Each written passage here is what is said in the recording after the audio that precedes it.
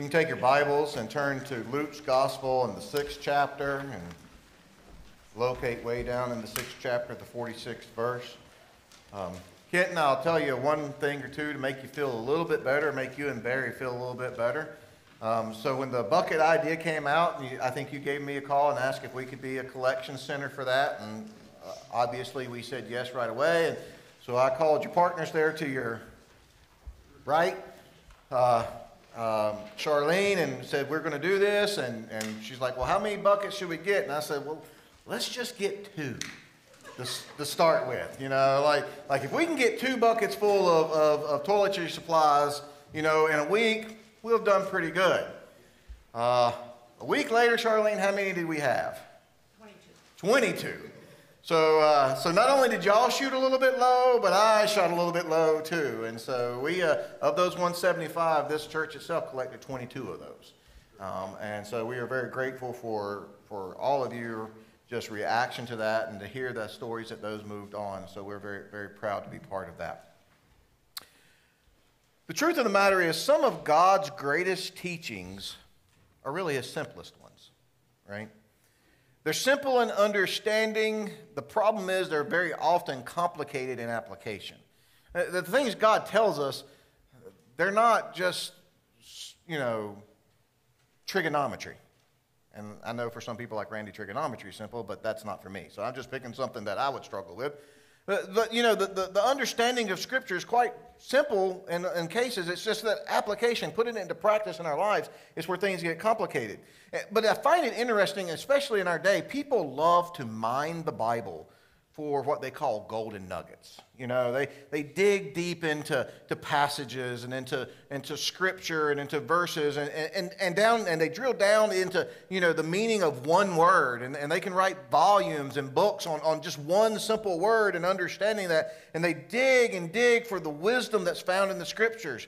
And they get caught up in things like biblical codes, like there's all these secret codes found within the Bible, and numerology and secret formulas and just trying to predict the future and just digging and digging into the Bible for all that kind of stuff. When much of what I think God wants us to know is like right there on the surface. That it's not really hard to dig it out, that it's plain and simple. And all that digging and all that mining and those looking for those special little revelations that you might find, that's really not discipleship. That's not the way of the disciple. The disciple is looking for the plain meaning, as Dr. Naniti or Don likes to say a lot of times, the main things are the plain things, and keep the plain things the main things, and just those real simple teachings. And we're coming to a scripture today as we think about those 3 bridges, as we've been talking about being one, being a disciple in 2022, what that looks like. And helps if you turn this thing on. Or maybe not. There we go. I got it. There we go. We've been talking about these 3 bridges, and getting from the land of death into the land of discipleship. And I've broken that down a little bit because just how we address things today a little bit. And we want to get to that final bridge, cross that final bridge, and I want people to really be able to evaluate themselves and ask the question, can I determine whether I've crossed all the way over? And in the passage today, the Bible gives us really the answer to the evidence of discipleship. There's one thing that really, if you find this in your life, you can say, I'm pretty sure that I've crossed all the way into the land of the kingdom of God, or the land of discipleship. This comes from Luke Gospel, the 6th chapter, starting with verse 46. If you'd like to follow along with me there. Why do you call me Lord, Lord, and not do what I say? Everyone who comes to me and hears my words and acts on them, I will show you whom he's like. He's like a man building a house who dug deep and laid a foundation on the rock. And when a flood occurred, the torrent burst against the house and could not shake it because it had been well built. But the one who has heard and has not acted accordingly is like a man who built his house on the ground without any foundation, and the torrent burst against it, and immediately it collapsed, and the ruin of the house was great. Now, this may sound similar to you. This is kind of Luke's telling of the Sermon on the Mount, and that's the way Jesus kind of closes the Sermon on the Mount in Matthew. And he tells this same story. You know, the wise man built his house upon a rock, right? And the rains came down and floods came up, and the house stood firm. We've all sang that song, or many of us have sang that song in our childhood. But what I want you to understand is if you're asking this question, and I hope by now that you're asking this question, trying to determine if you've crossed all three of those bridges, if you've paid the cost, if you've decided who Jesus is, you've decided what the Bible is, the Word, inspired Word of God, and you're willing to pay the cost and hope that you've paid the cost and are a disciple of Christ, how can you know? And I think this passage gives us the answer, and that is obedience is the evidence of discipleship. I mean, the sentence, I don't know how you make it more plain than Jesus said there in verse 46. Why do you call me Lord, Lord? Why do you proclaim your allegiance to me? Why do you say I'm the King, Lord, right? And you don't do what I say. I mean, I can't make it any simpler than that, can you? I mean, if you're going to follow Jesus, if Jesus is your Lord, if you will proclaim the ancient Christian proclamation, Jesus is Lord, which has been the proclamation of Christians since the first century, if you're going to say, Lord, Lord, then the expectation is that you're going to obey him, that you're going to do what he says. Why do you call me Lord, Lord, and not do what I say? Back up. Can you take me to the three bridges right fast, please? Because what I would say, and how I've been saying this, is if we say, Lord, Lord, then we don't get all the way over to discipleship, then we're stuck somewhere in, just believer island, like, I believe in Jesus, Jesus is God, but you don't obey him. And so you're stuck in the middle of the stream somewhere, or maybe even you believe, well, this is the Word of God, and you say that favorite saying that I've heard people say since I've been a pastor, now going on 18 years, I know the Bible says, but then you're on that second island, right? Nominal Christian island, like you have a belief in the Scriptures, you have a belief in God, but you're not paying the cost. You're not willing to follow. You're not really obeying. You know what the Bible says, but we don't do it. And so we're stuck somewhere, and really the evidence of getting all the way across those bridges is that obedience to the Lord. And so that's why I say obedience is the evidence of discipleship. It may be the number one evidence of discipleship. That may be that fruit that Kenton was talking about, that when we grow up, that we bear fruit. And that is certainly one of the fruits. The fruit of obedience is certainly one of those things that is paramount. And that's what Jesus is saying, at least here, that this is the main point of this passage. And that obedience is really the first, maybe the primary evidence of discipleship. And so I want to go through that question a little bit further and break down the Scripture a little bit more, and kind of ask ourselves some questions to figure out where we stand on the whole obedience thing. The first thing I want to talk about is the expectation of obedience. So that verse says, why do you call me Lord, Lord, and do not do what I say? And I think that lays out a clear expectation of God, right? That he expects us, if we tell God we're going to follow him, then he has this expectation that we're going to obey him, that we're going to do what he says, that we're going to follow his examples, that we are going to be obedient. And so God seems to have an expectation of his disciples to simply do what he says. Now, I want to talk about this teaching that has been, at least in my life, it was popular. I don't hear it quite as much as I did when I was younger, but it's certainly, I think, still out there. And it's the atrocity of the teaching of carnal Christians or backsliding. Now, you may have heard these terms used in church a lot of times, that there's this idea that there's these carnal Christians. People who are Christians, people who believe that Jesus is God and that the Word is the Word of, and that the Bible is the Word of God, right? But they live in carnality. And that word carnality means they live in their flesh, right? They do what they want to. And so that there's this group of people who are supposedly followers of Christ who live like they're not followers of Christ. And we've made this term called the carnal Christian, right? That you can be a Christian but live like you're not a Christian, but you're still okay to go to heaven. That's dangerous teaching.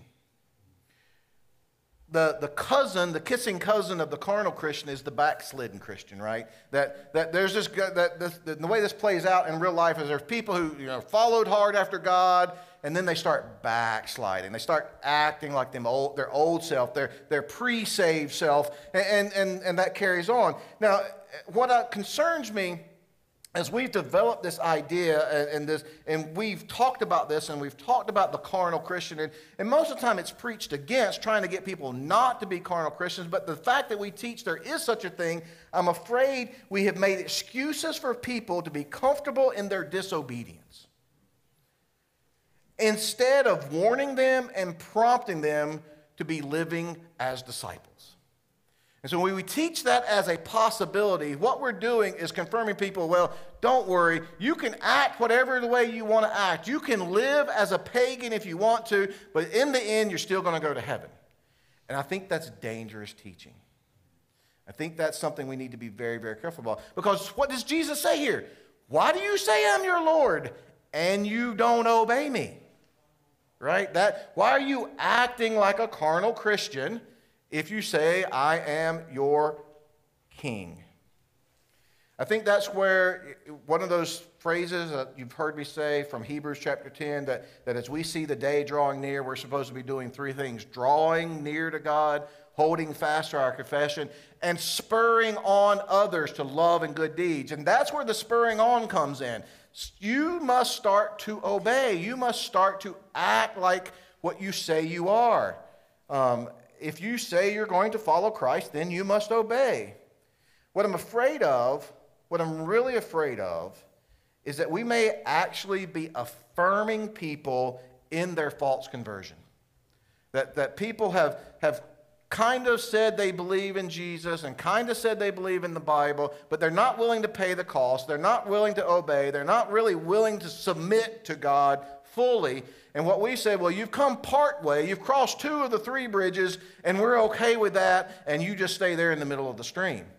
And when the flood comes, the people in the middle of the stream are going to get washed away. And I think that's what we have to be very careful about. Now, does that mean disciples don't stumble and fall? Well, no, that doesn't mean that. We all stumble and fall. The question is, do we wallow in the mud once we stumble and fail? And I would say probably not for very long. Maybe for a season, this undefined length of time, that we may be like the prodigal son and wallow with the pigs for a bit. But at some point, if we have the Holy Spirit in us, we're going to do what the prodigal son did and come to our senses, right? And get up, dust ourselves off, and get busy about following Jesus. I can tell you from personal testimony that there was a time in my life when I stumbled and I failed. And I did a little bit more than a little wallowing around in the mud for a year or so. But one thing that was present in my life during that time was there was a constant conviction in my life that what I was doing was wrong. I did it, and I did it in open rebellion to God. I knew what I was doing, but I never doubted what I was doing was right. I never doubted that what I was doing was wrong. Every time I chose to wallow in the mud, there was this conviction in my heart that I was doing wrong. And thank the Lord, thank God that there came a time when I believe Jesus put his foot down and said, no more.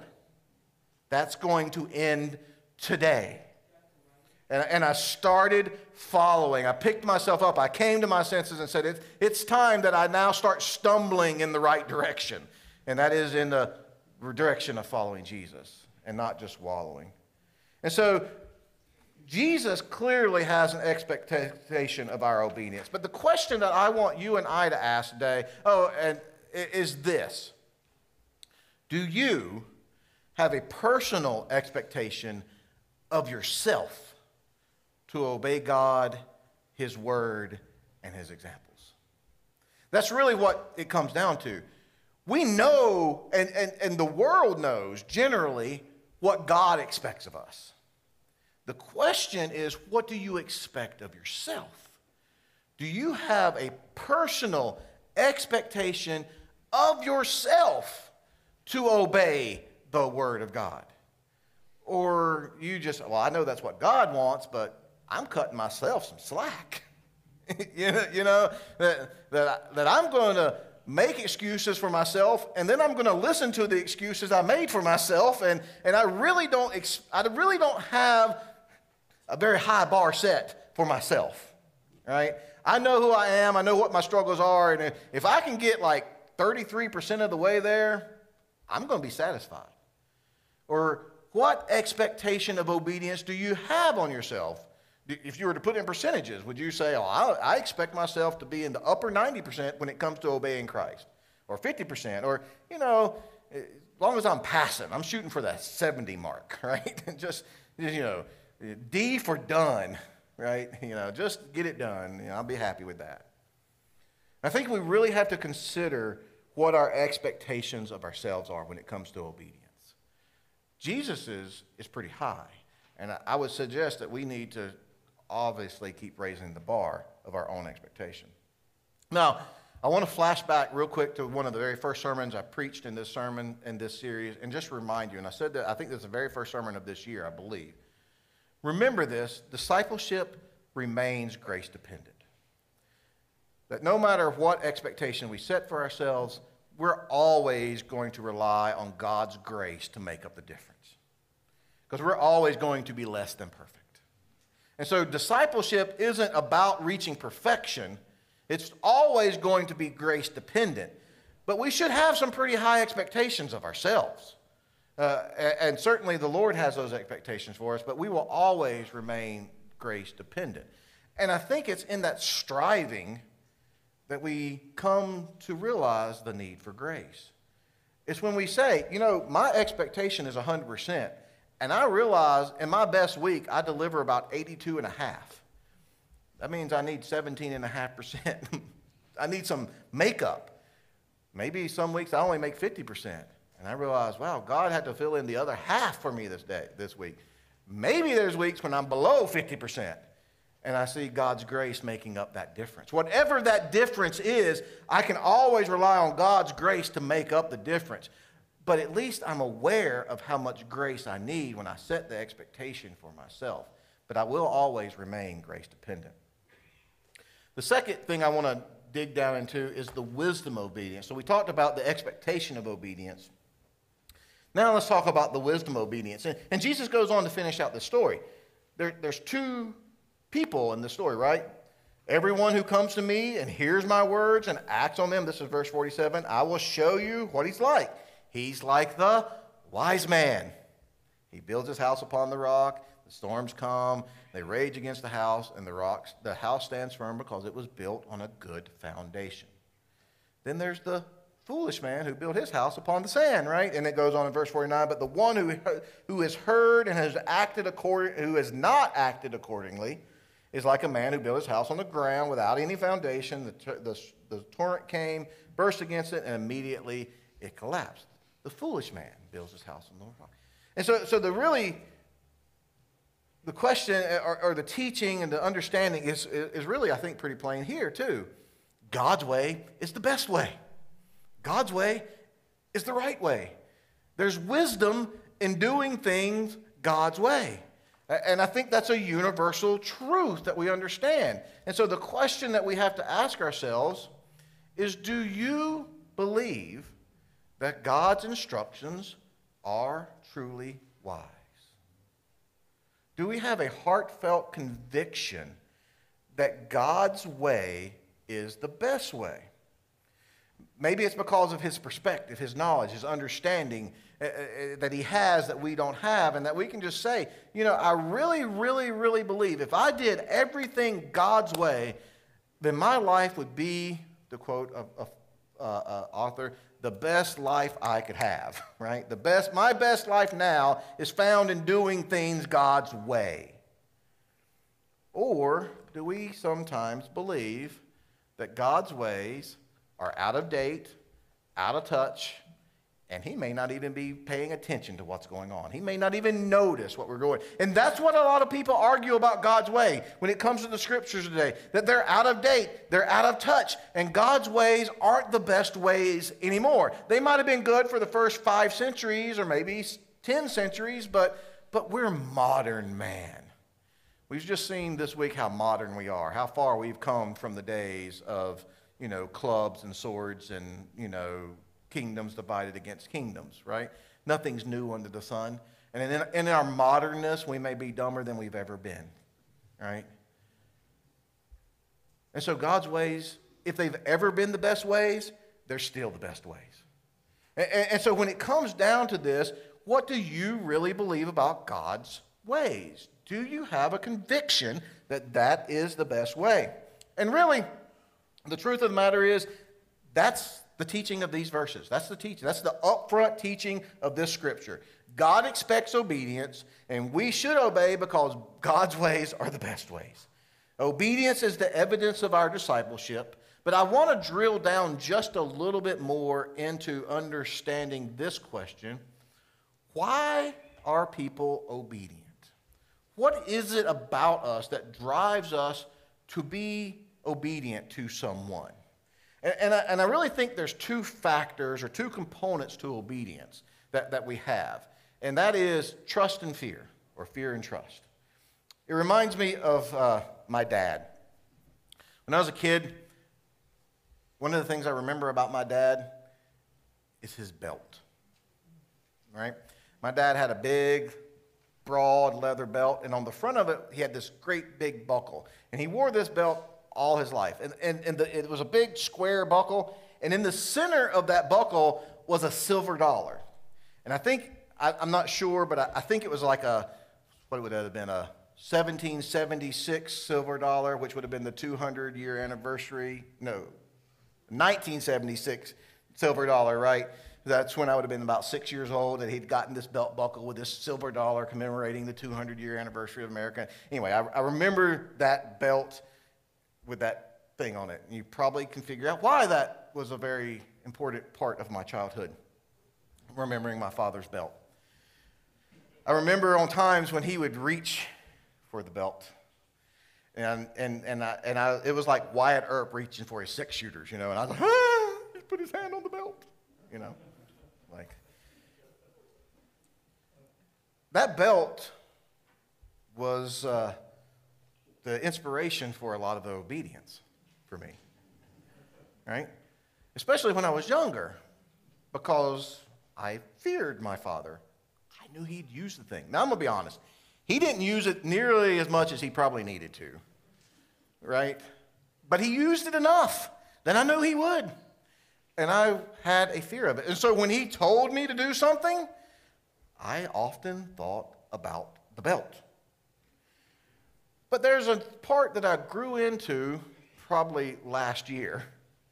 As I got older, more mature, I began to realize the wisdom of my father. And that much of the advice he gave me in life was really good advice. And I started obeying my father, taking his advice. As I got older, when I wasn't an infant anymore, when I wasn't a little child, but as I matured, I started to do it because I really trusted him. And I knew he wanted the best for me.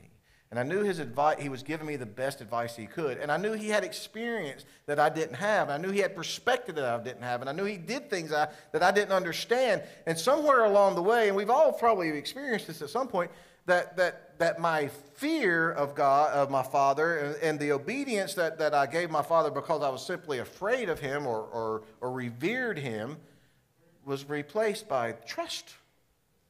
And so the first thing I want us to consider is the trust of obedience.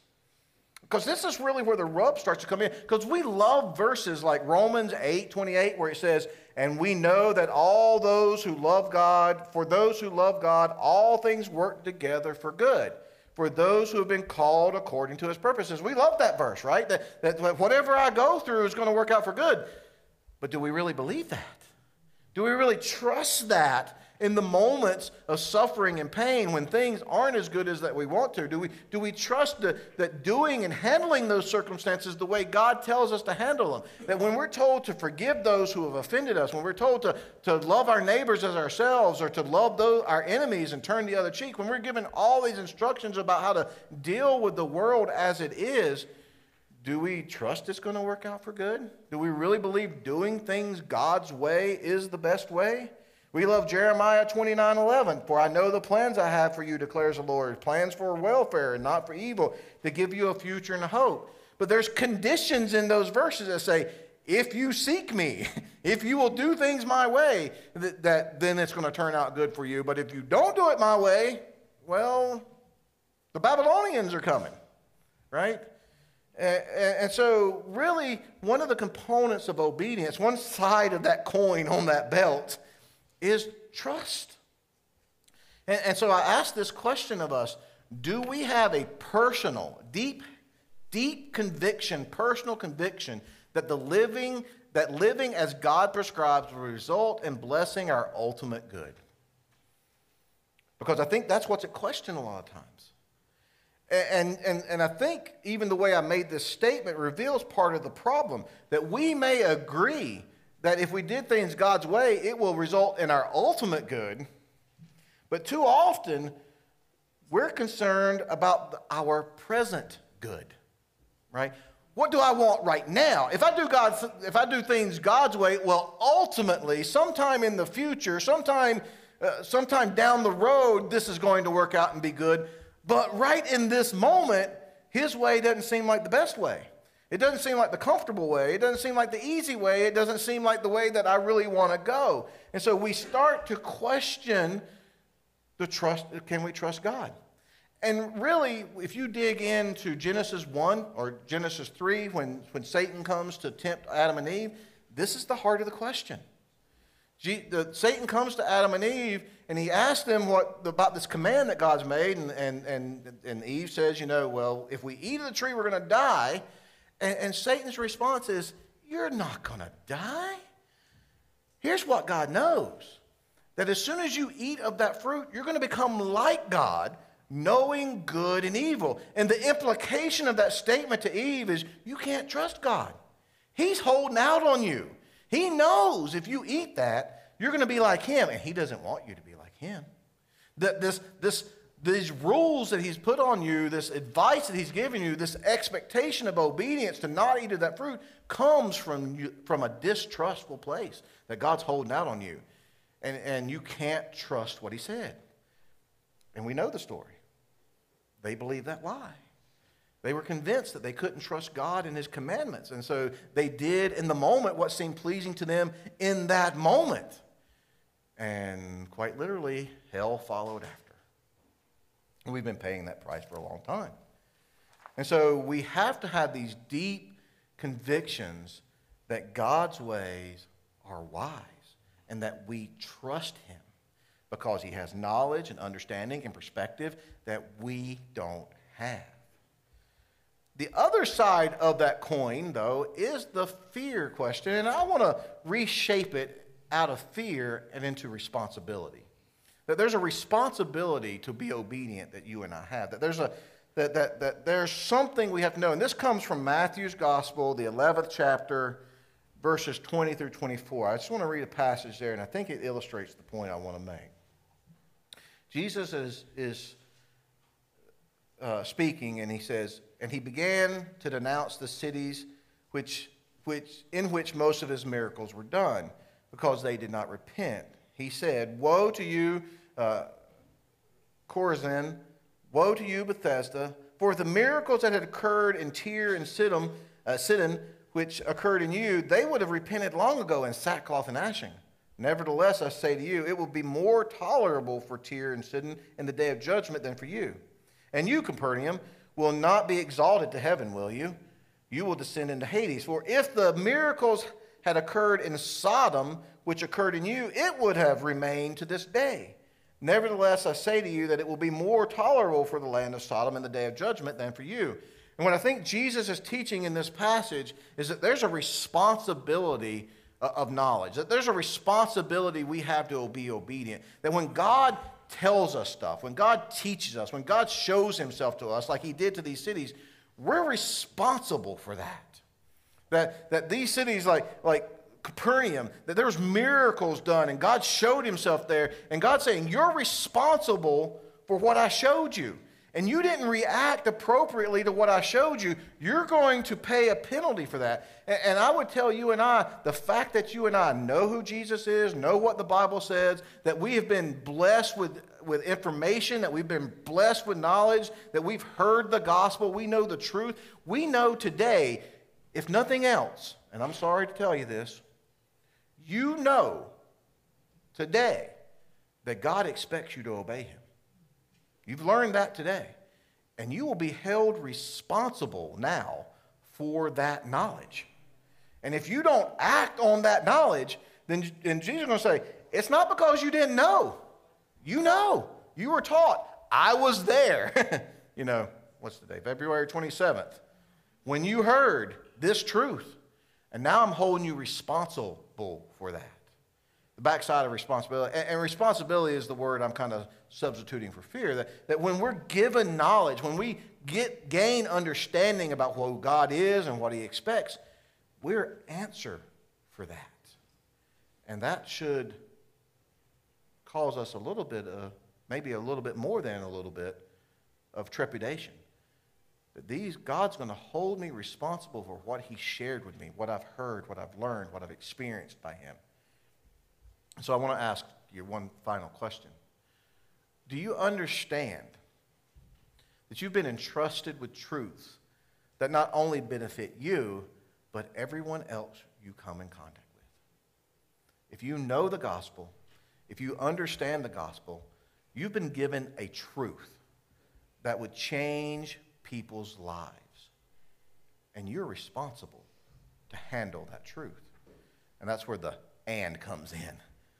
And that you have a dual responsibility to adhere to the truths that you have, as well as share those truths with others.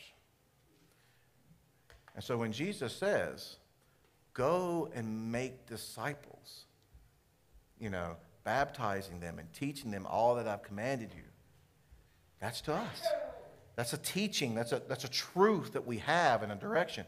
And the expectation of God is that we're going to obey. The question is, what's our expectation about that? Do we expect the same thing he expects?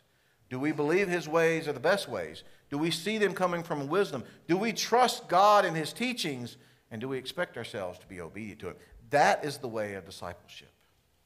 And so I leave you with that final, one last time, that very powerful, probing question.